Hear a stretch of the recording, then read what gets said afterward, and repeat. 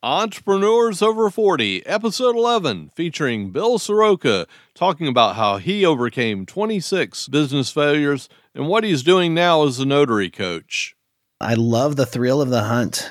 And I think that's why it translates into business for me as well, because I think about what's my real passion, what's driving me through these businesses. And I really think it's plucking the idea out of the ether, cultivating it, looking for it. Like I've hunted this down. I'm finding a way to make it work and then watching it come alive in the real world. And it might be a home run. It might be a flop. That really doesn't matter to me. It's that whole process of finding the idea, cultivating it, and bringing it out, making it, creating it. You're listening to Entrepreneurs Over 40, the show for somewhat mature entrepreneurs and side hustlers. And now your host, Greg Mills. Our guest today, by his own admission, has had over 26 business failures. The important thing is that he's gotten back up 27 times, although it wasn't until he did a results inventory of his life that he was able to break the cycle. Since then, he's gone on to start a successful brand called Notary Coach, where he teaches notaries in all 50 states how to build a business that grants them the flexibility in their schedule, unlimited earning potential, and doing so in a legitimate business that they can be proud of. He's also authored and co-authored 2 books, Sign and Thrive, How to Make 6 Figures as a Mobile Notary and a Loan Signing Agent, and Supercharge Your Notary Business with LinkedIn, How Mobile Notaries and Loan Signing Agents Build Their Brand, Get Known, and Connect with Their Dream Clients. Did I mention that he's also the host of the Side Hustle Lounge podcast and apparently does not sleep? Without further ado, Bill Soroka. Hey, Greg, thank you so much for that introduction. It's such a pleasure to be here. I'm excited to talk to you today. I'm excited as well.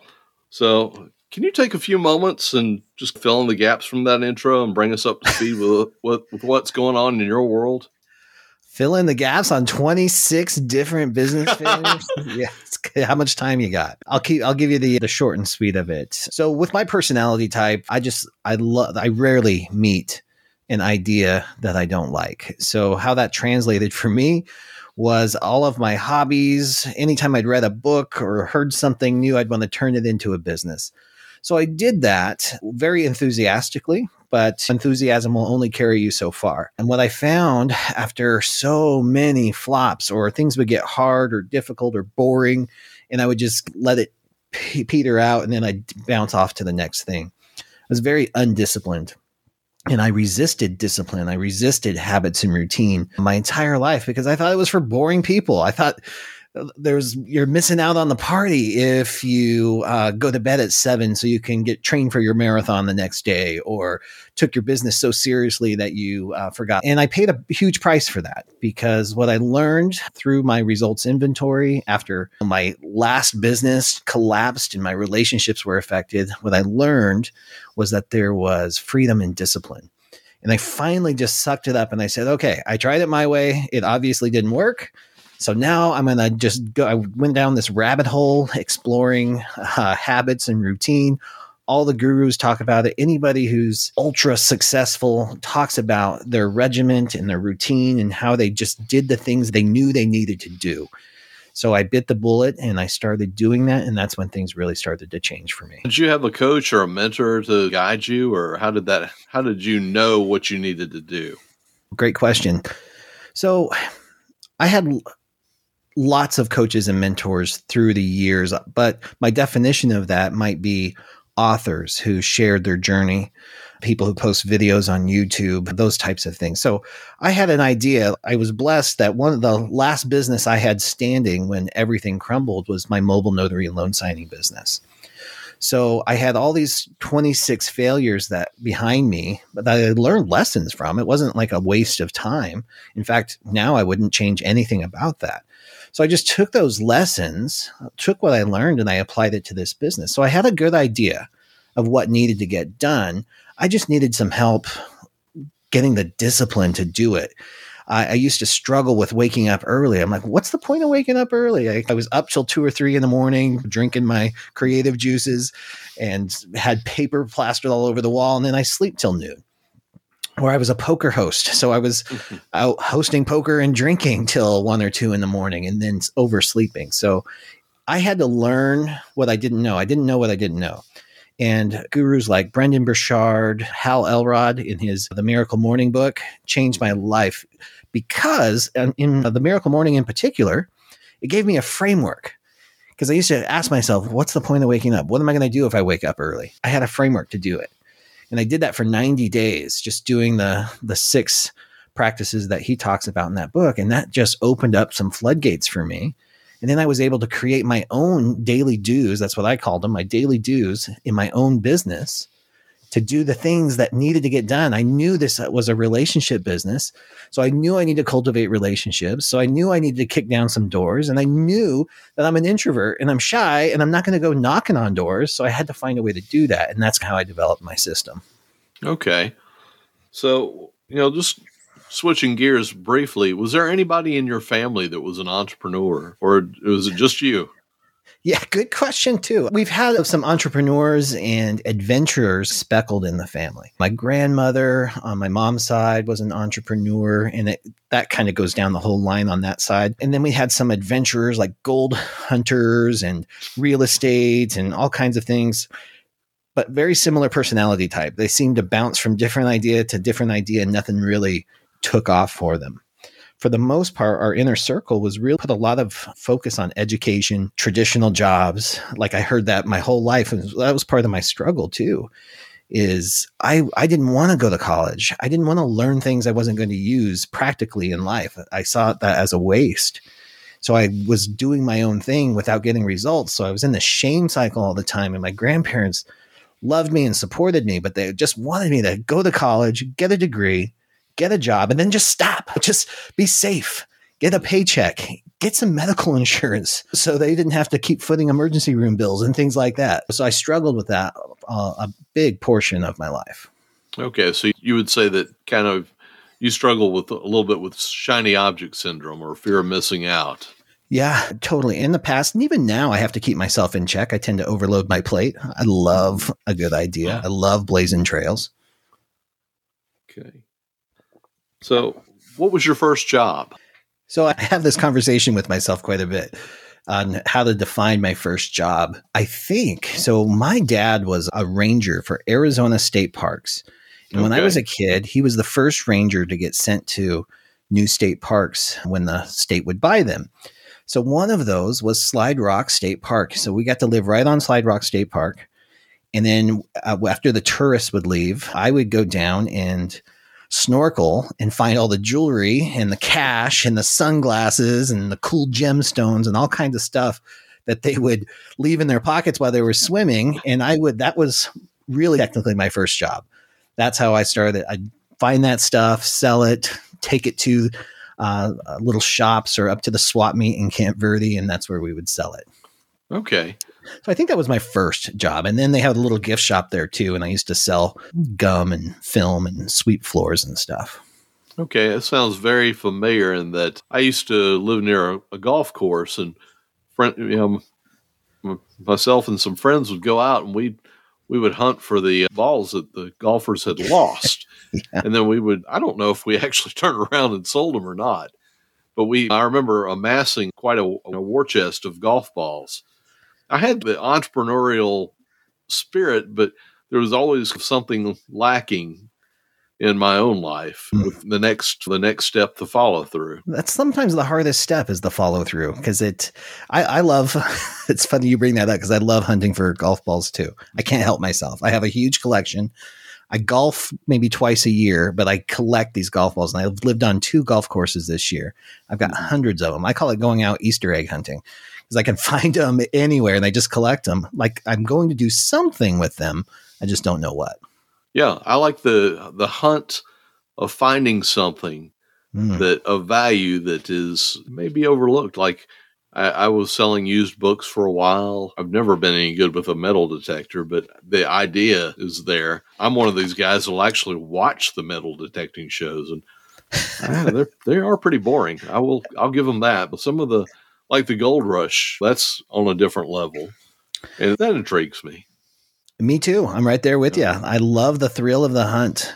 Yeah. And I think that's why it translates into business for me as well, because I think about what's my real passion, what's driving me through these businesses. And I really think it's plucking the idea out of the ether, cultivating it, looking for it. Like I've hunted this down. I'm finding a way to make it work, and then watching it come alive in the real world. And it might be a home run. It might be a flop. That really doesn't matter to me. It's that whole process of finding the idea, cultivating it, and bringing it out, making it, creating it, I guess. Okay. So you sound like the type of guy that would do well in a call center. Tell me about that, because that sounds horrid. That's my nightmare. Yeah. What were you doing? I've done it all on top of 26 businesses. There were tons of jobs in there too, because the businesses didn't work out, or there were times where I got scared and desperate. So I always ran back to the safety of a paycheck, safety of medical insurance. And that's not necessarily anything wrong with that, because that's the reality that I was in, and having health insurance, that's important. And being able to pay your bills and eat, that's important too. So a lot of those jobs that will hire you really quick are call centers. And I tend to thrive in those environments, and I would get promoted very quickly in them. So I could get promoted off the phones relatively quickly. I would start, and then I'd do everything I could. I'm a pretty good sales guy. I'm a pretty good customer service guy. I can talk to anybody on the phone, even if I'm just dreading it. I felt like a caged animal. I'm chained to this cubicle, pacing back and forth. In fact, I've had write-ups for not sitting in my chair long enough, for taking too many bathroom breaks. I've had it all. I'm just not born for that, but I did what I had to do. So I've been in travel, banking, mortgages. Oh my gosh, selling or answering those special pills that are between midnight and 4 a.m. I was on the hotline for that, like all kinds of stuff that I've done with that. And it is like, when I think about it, I can even feel myself starting to get anxiety just talking about it. I consider myself unemployable at this point anyway. I've tasted the good life. I've tasted the freedom that entrepreneurialism can bring. I can't go back, and I definitely can't go back to a call center. And there's nothing wrong with a call center if you love it. It's just not for me. Yeah. I was wondering if you were in any type of IT role there. So that was probably the worst, actually. A big, I don't want to say a brand name because there's nothing wrong with them, but huge domain and technology company. And they blended their sales and their tech support. And I had hired on as sales because I loved it. I got to talk to business people all day long. And then they merged it with the tech support. Ooh. And it was terrible. I think I lasted maybe a month to 6 people calling in because their email doesn't work. I'm like, oh, that's my nightmare came alive for me right there. But I just took that as a sign from the universe. It's I'm not supposed to be there. So if I don't, and that's what I found through this whole experience, is if I didn't make the decisions I knew I needed to make, the universe makes them for me. And so that happened, and I made a decision. I cut ties with that, and I moved on, and I worked in a different business. Yeah. So let's go over some of your failed businesses, especially the ones that you can identify that put you to where you are now. Yeah. In a lot of ways, I would say all of them have. And this was a really cool realization. When I started looking back at what had gotten me to where I was, like when I published my book, I was like, I cannot believe I just self-published a book that has been on the bestseller list since it came out. Like when I started rewinding, I'm like, how did it happen? And I go back and I can see pivotal moments. So all of these, every step along the way has culminated into this. It helped me become exactly who I needed to become in order to do this. I can see how in the early 2000s, I had a real estate marketing company, and I can see the project that our big flagship product that I was going to, that has helped me with my marketing today. I had a mattress company that the way that I built the relationships and brought people together to sell or to create and sell those has served me in building the community that I have now with my notaries. Okay. Then I can see in the jewelry business and the liquor store promotions and being able to give stuff away, that has helped so much in what I do today too. So it's really hard to identify it. But what the key factor is, I could have, and I did for many years, I stuffed it down into with the shame, right? Like I never wanted to talk about business failures because if I did, people react to it. They're like, oh, in fact, even now I'll get it on social media. People are like, I'm going to take advice from somebody who failed 26 times. I'm like, yeah, you probably should. Yeah. Because I've learned a few things along that way, but there was a time where that would have crippled me to hear that. But now it's not something I'm like proud of. I'm not like, hey, look at me, I failed 26 times, but I've embraced every lesson along the road. And I realized I couldn't be where I am today. I could not do the things that I do today if I had not had those experiences. Yeah. And you got back up and you just pushed forward. Yeah, exactly. You got to. That's the resilience and that bounce back. So how did you learn about the doing a results inventory, and how did that come about? Yeah, I don't know exactly where it came from. I would imagine it came from a book or something that I did. I read tons of books, and that was the problem in that first half of life, because I read everything, I consumed everything, but I did not implement stuff. I was really, really down. I think I had 6 businesses at the time. 5 of them collapsed. They were big endeavors. I had family who had invested money. I had friends that were involved in it. I had a relationship at the time that was really rocky, and it crumbled all at the same time. So here I was at Thanksgiving, and I didn't want to be around anybody in my family. So I spent that time alone with a bottle of vodka, and I didn't know which direction I was going to go. I was really down. It could have gone either direction. And I got this inspiration that hit, and it was from a book called The Answer by John Assaraf. But he has this gap analysis that you do for business. But I was like, I'm going to do this for my life. This is my results inventory. Here's what I want. This is what I thought I was smart enough to create. And here's what I've got. And what's that gap and difference? And it was like the Grand Canyon of gaps.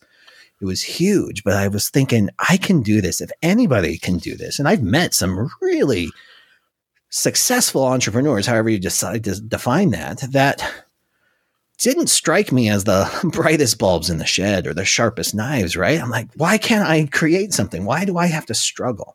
And that's where I went into that rabbit hole, seriously, 4 or 5 days over Thanksgiving weekend and just consuming everything I can. And when I came out of that on Monday, I had a plan in place. I said, this is what I'm going to do. I started out with BJ Fogg and his Tiny Habits. And he used to have a little program at his university where you would send in what you wanted your habits to be, and they would send accountability emails. And that helped. And then I got introduced to Hal Elrod. And that really triggered the next chapter of my life. In fact, I measure my life before the Miracle Morning and after the Miracle Morning. Okay, so that made a huge difference, a huge change in your life. Okay, and so continues to do so. How early are you getting up now? Because you'll listen to some of these podcasts, and people will talk about, I get up at 3 a.m. I get up at 4.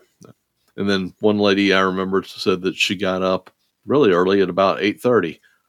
I'm thinking, wow. I think it's really important to acknowledge that the physiology in us individually is different. Mm-hmm. And there are studies that suggest that some people perform better at night versus in the morning. So you've got to honor all that. We can't apply a blanket policy or philosophy to everyone. Right. But there's a lot of science that backs the power of mornings, especially brain science, and how that functions. And it works for me. And I didn't think that it would, because I was a night owl and I worked in bars. I was a bartender, poker host, all of that. So I was adapted to that. So it took some work to make mornings happen. But between the Miracle Morning and Mel Robbins' 5-second rule, I had to count down every morning, 5, 4, 3, 2, 1. And that's how I would get out of bed. And then I had a mantra that says, I choose greatness. And it's funny, whenever my alarm said that, when it came up, it would say, I choose greatness. When I'd see that, to argue with that is to not choose greatness.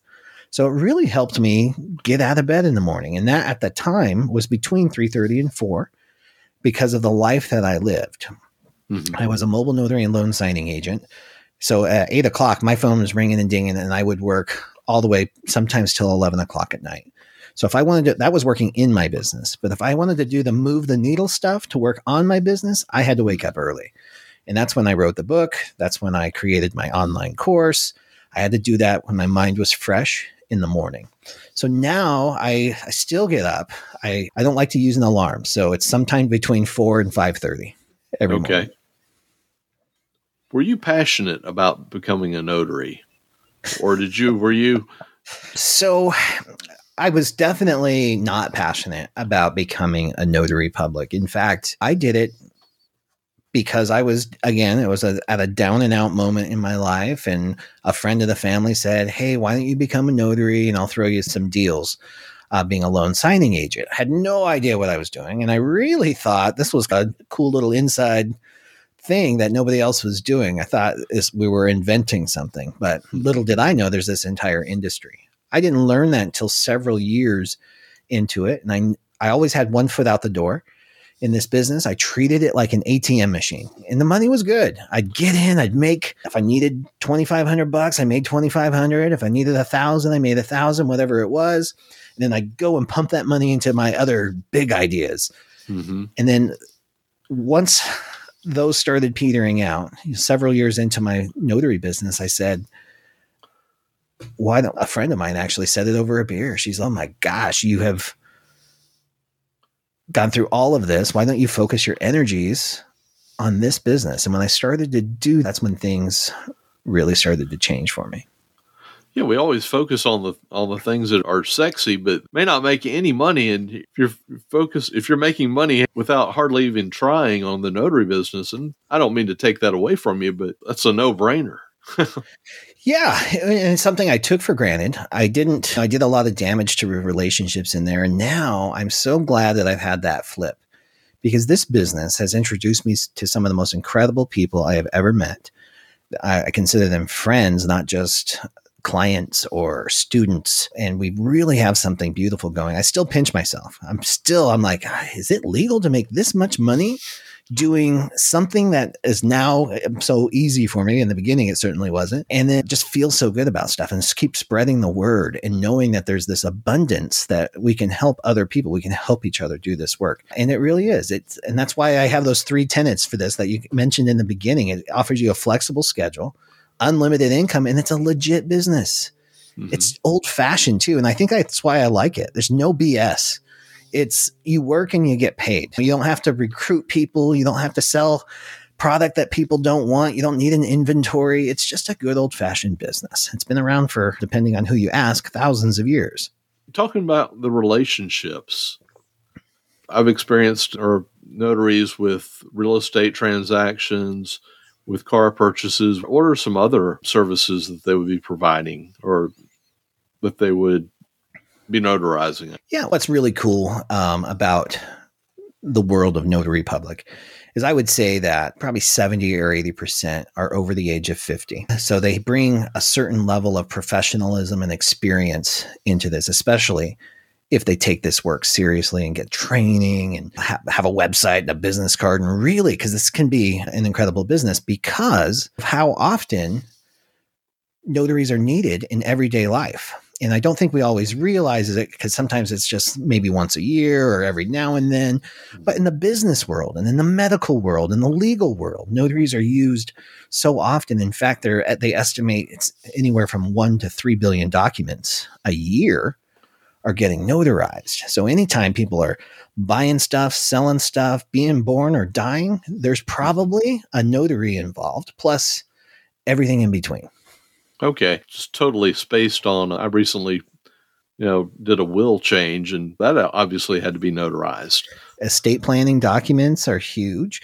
Medical directives, last wills and testaments, living trusts, lots of legal paperwork, real estate mortgages, all of those mortgages. Every mortgage you've ever done has had a notary involved.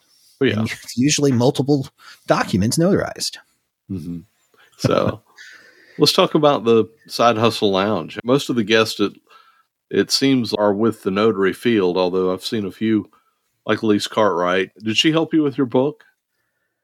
Yeah, Lise was amazing. She was part of a program that I had joined on how to do a self-publishing book. And I got to meet her in person in Austin for right before my first book launched. Loved her advice, love her energy. Obviously, she's a hoot. Mm-hmm. And then for my second book, I actually hired her for some one-on-one coaching to help me out with that too.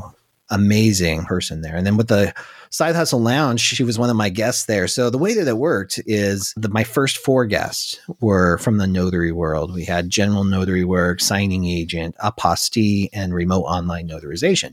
After that, though, it's fair game. It's open. We've had authors. We have arts and craft creator that has products in over 200 stores.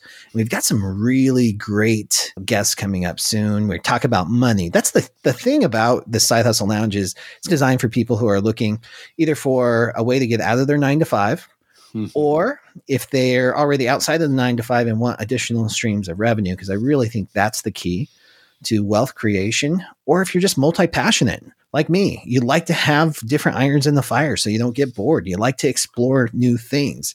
That's what this is all about. So we talk about legit income opportunities, but then the mindset and the personal growth that it takes to become successful at those, and then how you spend your life, lifestyle design, adventure, and your legacy that you leave behind. So we talk about all of that. Okay. Now, are you strictly focused right now on the Side Hustle Lounge and the notary business, or are there some side projects? You're asking me what about my irons in the fire, aren't you? Yeah, I've definitely got irons in the fire right now. So I am, first and foremost, my passion, my dream is to travel the world, meet interesting people, and write books that touch, move, and inspire. So I'm writing 2 books right now, and the Side Hustle Lounge is basically my side hustle. I get to work that on the weekends. In my main business, my main focus are my students and clients in Notary Coach and the Sign and Thrive community. Okay. But I do have other tech projects, all kinds of little things going on. Okay. Tech projects that are related to your businesses, or tech projects that you're coming up with a new web browser? Yeah. So what I learned through all this, part of what I learned is if I'm going to have multiple irons in the fire, it's important that somehow I can connect them so my brain doesn't draw energy away. And that's how I used to get exhausted. I'd have a poker business, but then I'd have a real estate business. And trying to bridge that gap was a little difficult. Now, most of what I do operates under this notary umbrella. So my brain's focused energy is here. Sometimes it's a stretch to link them, but I've got a link that makes sense for my brain. So I do it. So I've got some investments in some tech companies and then a startup as well, platform wise, on some cool stuff that's coming up. We'll see how it goes. And then there's all kinds of other cool stuff. I got app ideas too, but I'm trying to pace myself and not overflow the plate again. Okay. Now you mentioned art, although you were talking about a potential guest. I see over your shoulder there's a picture of a dog. Did you draw that, or did you paint that rather? I did not paint that. That was a friend, and that's both dogs, but it's like a portrait of my 2 dogs. So okay, and I can only see. Yeah, I can see. There's a half a face back there. Yeah, they're upstairs right now, being good. Yeah, mine are older and they're sleeping right now. So they spend a lot of time doing that. Yeah, wish they could live forever. Man, I know. In fact, last night we celebrated the life. My friend Nina, her dog just passed away last week. In fact, 2 of my friends' dogs passed away last week. It's so sad. It's so hard. Sometimes harder than when humans pass. Yeah, because generally you like dogs, you love dogs, you don't really have a grudge against a dog for doing something. And they spend so much time with us. And sometimes they're there for every mood, there's a lot of negative thoughts and like little mini pity parties that I've had, like with my cat. She was always there for 18 years. And then when she died, that left a huge void in my heart. Yeah. And I think that's with dogs too. And people just don't fill the moment like that with unconditional love at all times like that. Humans are human. Yeah. They got their own things going on. Are you a big sports guy, or? I am not at all. I'm like, I heard you make a baseball reference in another podcast. So I don't know where. Okay. So I don't know where my sports analogies come from. I played sports in high school. I played baseball, I wrestled, I played football. They asked me not to play basketball anymore. I've got at least a little bit of knowledge about it, but I don't know where those analogies come from. And I never watch it. I never bet on it. And I usually fade out when people start talking about it. Okay. Well, you want to talk books? I can talk books or Golden Girls all day long. Golden Girls. Choose your next words carefully, Greg. Yeah. Golden Girls? Have you ever heard of it?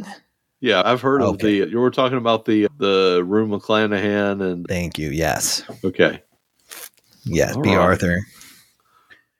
It's not my thing, but I can understand. We got into watching Doc Martin. I don't know if you're familiar with that. It's a British comedy about a doctor that's probably on the autistic spectrum. And okay. He was serving in a little town. It's right on the coast. And, develops a phobia of a fear of blood. As a doctor, that's going to be a challenge. Yeah, it is. So interesting. That's my Golden Girls. And she's gotten me into watching Downton Abbey. I think you said it right too. That's amazing. Yeah. Yeah, I haven't tried getting into that yet. Although I hear about it all the time, or at least I did. I think it ended or something, but yeah, I haven't got into that yet. It's out there, and I think they're making another movie. Although, in fairness to me, we did not see the first movie. Any other books that you've got? Can you talk about those a little bit? Yeah, a little bit. I've got two more. One is in the notary realm, and the other one it'll be a first jaunt outside of the notary realm. And then I'm going to, my goal is to do probably two of these or more per year. Okay. That would be my dream life. Although Elise is such an inspiration to me. She's got 30, she lost count of how many books she has published. So that blew my mind. Now, this next one, you mentioned it's going to be inspirational. Is it going to be slightly fictional, or is it just going to be totally autobiographical, or how is that going to work? Yeah, it's definitely not fictional. I've got one formulating that I don't know if it'll be fiction or not, but I don't read fiction aside from the classics. So it's outside my realm, and I read personal development. It's what I know. It's what I like to read. So I'll be writing about that. So one has to do with the notary world. And then this other one it's not even, I would say, inspirational. It's a certain set of habits that I do to help me achieve peace of mind in my everyday life. So it's just like a framework for that, to do it in traffic or when you're waiting in line, those types of things. Okay. And I mentioned fictional, not from the standpoint of a War and Peace or something, but like Brendan Burchard has some of his teachings wrapped up in a fictional layer. Like a parable. Yeah, a parable. Yeah. So I struggle with parables too. So if I'm totally honest about it, they usually drive me nuts. His Life's Golden Ticket, That's the one I was thinking of. Yeah, The Alchemist, I actually really enjoyed. 3 Feet from Gold, really enjoyed. And The 5 a.m. Club by Robin Sharma. I almost didn't read it because it's in a parable form, but I'm so glad that I did. That was a life-changing book for me. So I don't know if I've got the passion to do that, but maybe I will. I'm totally open to it. It's one of those ideas that will fall out of the ether for me, and I'm ready to go if it hits me. Okay. So if you were advising somebody to go in to start a business, I guess, basically, should they be passionate about what they're going into, or because it sounds like you developed your passion over time. Yeah. And you've branched out on the notary coaching, and you've figured out different ways to incorporate that. Yeah. The best piece of advice I would offer is not to necessarily, it has less to do about the vehicle you do it in and more about where and why you're going. So I am very clear about the impact I want to make on the world. I want to be a beacon of love and light. I want to inspire people to get up off the couch of life and pursue their dreams because I know it's possible. I want to do that. I just happen to be in a notary car right now, like the notary vehicle. Then that's how I do it. That's my business is my masterpiece. It's how I create for the world right now. It's how I feel good about it. And I think that's why I've become so passionate about working in this industry, because it fuels my legacy, my ultimate goals. And I think the reality is you can probably find that in anything with the right mindset, the right attitude about it. I just got fortunate to one that gives me that freedom and the flexibility on that. Okay. Was there a book or something that changed your way of thinking about that? Or was it just something that you developed over time with seeing how others had done things? For the mindset, again, I think this might be part of the culmination things. I have a philosophy on education and learning for myself. I don't read a book to become so engrossed with it and the author and the teacher, whatever it is. That's all I'm thinking about, and that's who I'm becoming. Like that person's the one and only thing that I can learn and do. My philosophy is, what if I just got one thing that I could implement today? So whether that's a book, a course, a workshop, an interaction, a meeting, whatever it is, what's my one takeaway that I could implement right away? So I think because I read so much and do so much in the personal development and learning realm, that all of these little one pieces that I've constructed my own little wobbly philosophy about how all this works. So I don't know that there was just one book or one thing. And I would just go back to say that I would say there's three things that made a huge impact, because it came down to self-confidence and believing in myself again. And that came from learning my type on the Enneagram, learning that as a number 7, I am an enthusiast. I love ideas. I know what's motivating my behavior. I know I'm pushing some of the negative emotions away. So now I know how to confront those and not be in a shame cycle. So that was huge.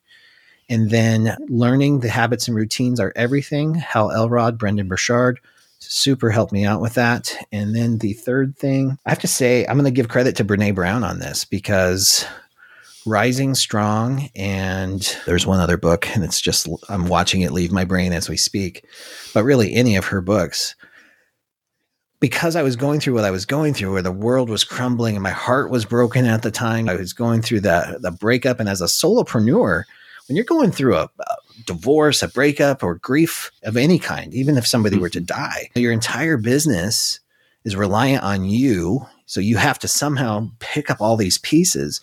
So her book I read right at the right time that gave me that confidence to get back on track. Hal Elrod gave me the framework, a reason to get up every morning and to keep moving. And when I did that every day, doing what I said I was going to do, having that internal integrity with myself, just built up and gave me the confidence to keep going, keep doing more. Okay. Now you've mentioned travel. Where do you like to go? And B, are you wanting to become like a travel authority, a travel influencer, or just do more traveling? No, I'm a real shy introvert. Traveling to me is like a cabin in the woods with nobody around. I don't like to do touristy things. I like to sit and stare at the ocean and write books. I like to stare at the mountains and hike and have a place by the lake, that kind of thing. I've done domestic travel for the most part, a little bit of Canada, a little bit of Mexico, but now that this pandemic is coming to a close, I'm really looking forward to some international travel, and I'm really embracing longer travel, or slow travel as they call it, because I don't want to be rushed. I don't want to go and take pictures of all the touristy things like I used to do, cruises and stuff like that. Now I want to slow down a little bit. I want to experience. I want to sip coffee on a street cafe and people watch and write my books or whatever it is. So that's what I have in mind. I still love doing that. And my goal, especially because I'm in Phoenix and it's already like 112 or something today in the beginning of June. So I'm ready to get out of here. Yeah, we've had a really weird beginning of June so far. It's actually been cool and like in the 60s, 70s. Normally about this time, it would be in the 90s, if not the hundreds. What I'm hearing here is an invitation, Greg. Yes, come on down, man. Might have to do it. I've never been out there before. The Charlotte area, the East Coast, is a great spot. I was just thinking, you probably need to look into Robert Morales, better known as Traveling Robert, on YouTube. Thank you. And I'll check that out. He's also a great guest, but he's just humble. He and his family had immigrated to this country from Cuba when I think he was like 16 or 17. And he just travels all over the East Coast and actually West Coast. And, I think he's been, where were we? Oh, last night it was in Maine. I love that. And I love that he does the domestic U.S. too. And one of the things that I realized, especially here in Arizona, right, home of the Grand Canyon, so many people who are native to Arizona who have never been to the Grand Canyon or they've never been to Tonto Natural Bridge. It's like the world's largest travertine bridge, and it's right here in Arizona. And I realized that we fall into this complacency where we live, and we forget that people travel to where we live to experience it. So that's part of what I hope to do, is just inspire people to get up, get out, and explore and see the Grand Canyon, or you see your own Grand Canyon, whatever it is in your state. Get out there and experience it. We really like where we live. Charlotte, you can get to the mountains, you can get to the coast, and just going into Charlotte occasionally, just seeing the sights, the town, the energy. Check out the museum, the energy. Yeah, have some coffee on a sidewalk cafe, that kind of stuff. Yeah. Man, it was great talking to you today. Yeah, likewise, Greg. I really appreciate you having me. Thank you for the invitation. And if anybody needs to reach out to me or would like to reach out to me, please feel free to put them in touch. I will. What's the best way for somebody to check you out? If you're interested in notary stuff, notarycoach.com keeps it nice and simple. If you want to check out the Side Hustle Lounge, you can go to thesidehustlelounge.com. We have a free private Facebook group that I interact in pretty regularly. That's probably the best way.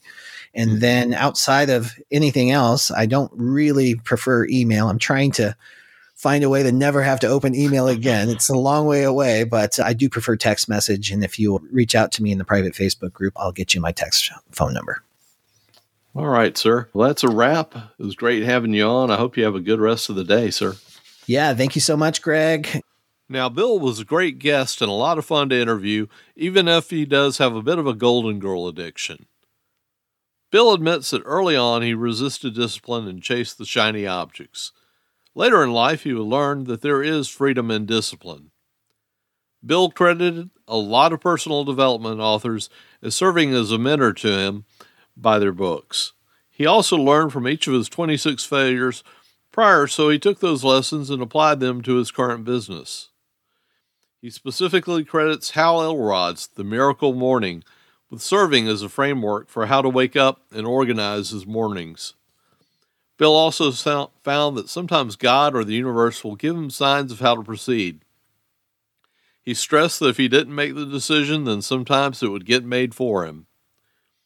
After a particularly rough patch, Bill took a results inventory that really shaped his life.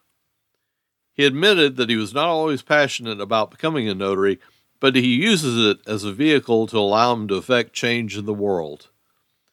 Bill has learned that if he is going to have multiple irons in the fire, to have them somehow connect together and back to his core businesses. He has also created his own podcast called The Side Hustle Lounge to interact with fellow entrepreneurs and explore other streams of income. To stay in touch with Bill, check out his notarycoach.com or visit his podcast site at sidehustlelounge.com, where you can interact with him and visit his free private Facebook group. Now, next week, we'll have on Bill and Esther Van Gorder talking about how they failed retirement and started a successful alpine walking company. Thank you for listening to Entrepreneurs Over 40. Check us out at entrepreneursover40.com. If you've enjoyed this podcast, please leave us a review on Apple Podcasts, Google Podcasts, or your favorite podcast directory.